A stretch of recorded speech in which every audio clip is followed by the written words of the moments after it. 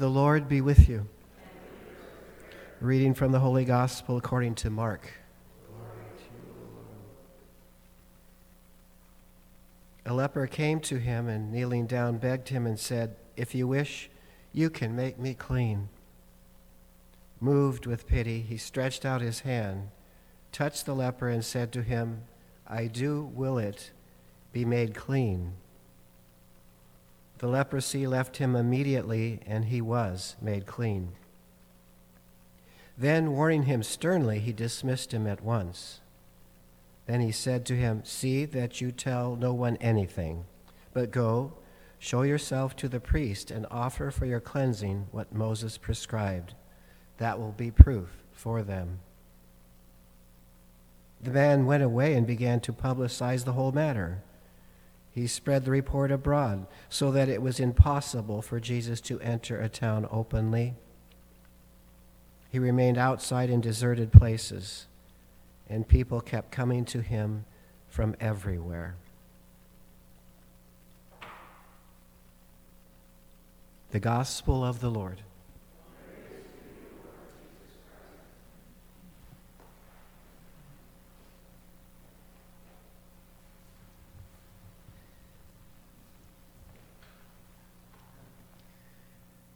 Throughout time, as I have the opportunity to meet more and more of you, it's always amazing to me how many people have been here in this parish for such a long period of time. Yesterday, I was with parishioners that were here for 43 years, and I'm always like, wow, gosh, that's amazing. I long for such stability in my life, but apparently that's not what God had planned for me. But, and as I think about that, I know that probably many of you know when he was here, Father Joseph Betchart, now Monsignor Joseph Betchart. And so he was assigned here at one point, and actually Father Brent is sort of following his same footsteps. He was here, and then he went to Ashland and stuff, so who knows? Maybe Father Brent will be the rector of Mount Angel one day, so we'll see. But one thing, the first time I ever heard this phrase was actually in the seminary from Monsignor Betchart, and he talked about, he's talking about the priesthood, but it really does apply to all of our Christian life, is radical availability. This story, it's really a vocation story in the gospel about radical availability. It's amazing because one of the things that you see is that, much like my own story, and I think many others, you finally approach God because you're like, I need healing in some way, shape, or form. Probably not leprosy, but something else, right? And it's just like, Lord, if you will it, I can be made clean. Like, if you will it, like, you can change my life. And then they come to the Lord, and he says, I do will it. And what he needs is that, the letting go, again, of our will, and wanting to do the will of God. And then in that moment, it's so unbelievable, because what you see here is this part right here. Of course, and just like me, once that moment happened, I can't shut up about it, right? It's just like, so I eventually just was like, well, I don't think that there's anything else I can do but just like preach about this for the rest of my life. And that's what happened. Even he's like, maybe just keep this between you and me. And the guy's just like, and he went out and he publicly proclaims it everywhere, right? Because it's like, that's how life-changing it ends up being. And I was like, wow, gosh, this is my story. And then in this part right here. And so he remained outside in desert places, and people kept coming to him from everywhere. That's the radical availability part, is instead of going inside somewhere where he would have been kind of isolated or closed off from people, you think about that verse, he remained outside. He essentially remained radically available so that all these people could keep coming to him. And I was like, man, that's amazing, and again, it speaks to what we heard yesterday. It's like, everyone's looking for you. Like, where are you? Now, that's not always easy to do sometimes. Today we celebrate the bishop and doctor of the church, St. Hilary, and he was alive during the same time of St. Augustine and also St. Jerome, the great biblical translator and scholar. And he fought the Arian heresy. Again, the Arians were the ones who were trying to say that Jesus the Son was not divine. And so that was kind of that was a huge battle during those days. And reluctantly, like so many bishops of that day, people were like, you're going to be a bishop. And he's like, I don't want to be the bishop. But they're like, well, you're doing it anyway. And so they kind of like voted him to be a bishop. And he fought so vehemently against the Arian heresy that there's a point there where they were like, oh my gosh, will you just leave us alone?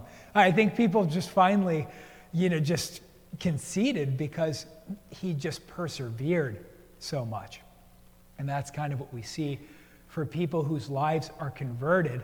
I don't know, maybe that's why sometimes Christians can have a reputation of being a little bit annoying or something like that, because it's like, oh, my mother will not stop talking about going to church. It's just like, why won't she just stop, right? It's because that's what it's like for all of us who have been healed, who have been converted, and who believe. It's just like you finally come to realize there's actually nothing better to talk about, and everything else seems kind of relatively dumb in comparison. And we long for everybody else to finally see what we have seen. That's one of our crosses to bear, actually.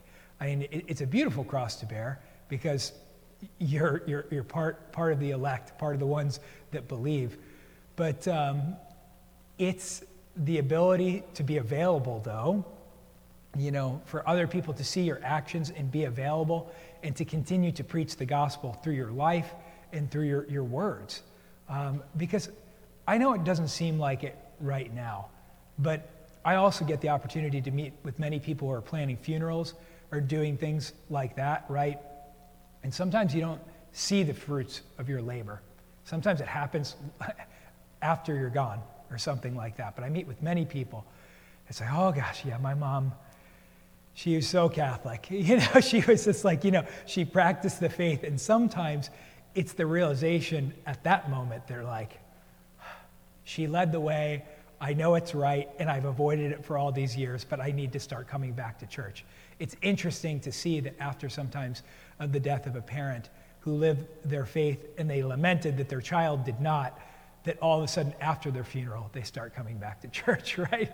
And so we hope that even in heaven, that people could see the fruits of their labor there. We don't always see it. Lastly, I'll just say I had it in the seminary, there was one of our spiritual directors who's now the Bishop of Helena, Bishop Austin Vetter. He came from kind of a farming area in the Dakotas. I think he was from South Dakota. And he talked about learning how to plow potatoes at one point. And he said there's this great, great temptation, like it's kind of like a miracle. The plow just like hits that row of potatoes and they sort of just pop up out of the ground, right? There's just he's just like, oh, wow. And so the temptation is to be like, turn around and look at the fruit being produced behind you. But then he's like, of course, my father is like, no, you can't turn around. You have to keep your nose down to the plow and you have to keep going straight ahead or you'll go offline and you won't hit the row of potatoes. And that's really our life. It's just like, we know the way and we have to follow the way, but we have to trust that behind us, the fruit is actually being produced without the temptation of turning around and needing to see it. But if we're radically available in that way, I guarantee you, your faithfulness to God, your faithfulness to the church, it is producing fruit. We just have to trust that it's happening without needing to count what's happening behind us. God bless you all.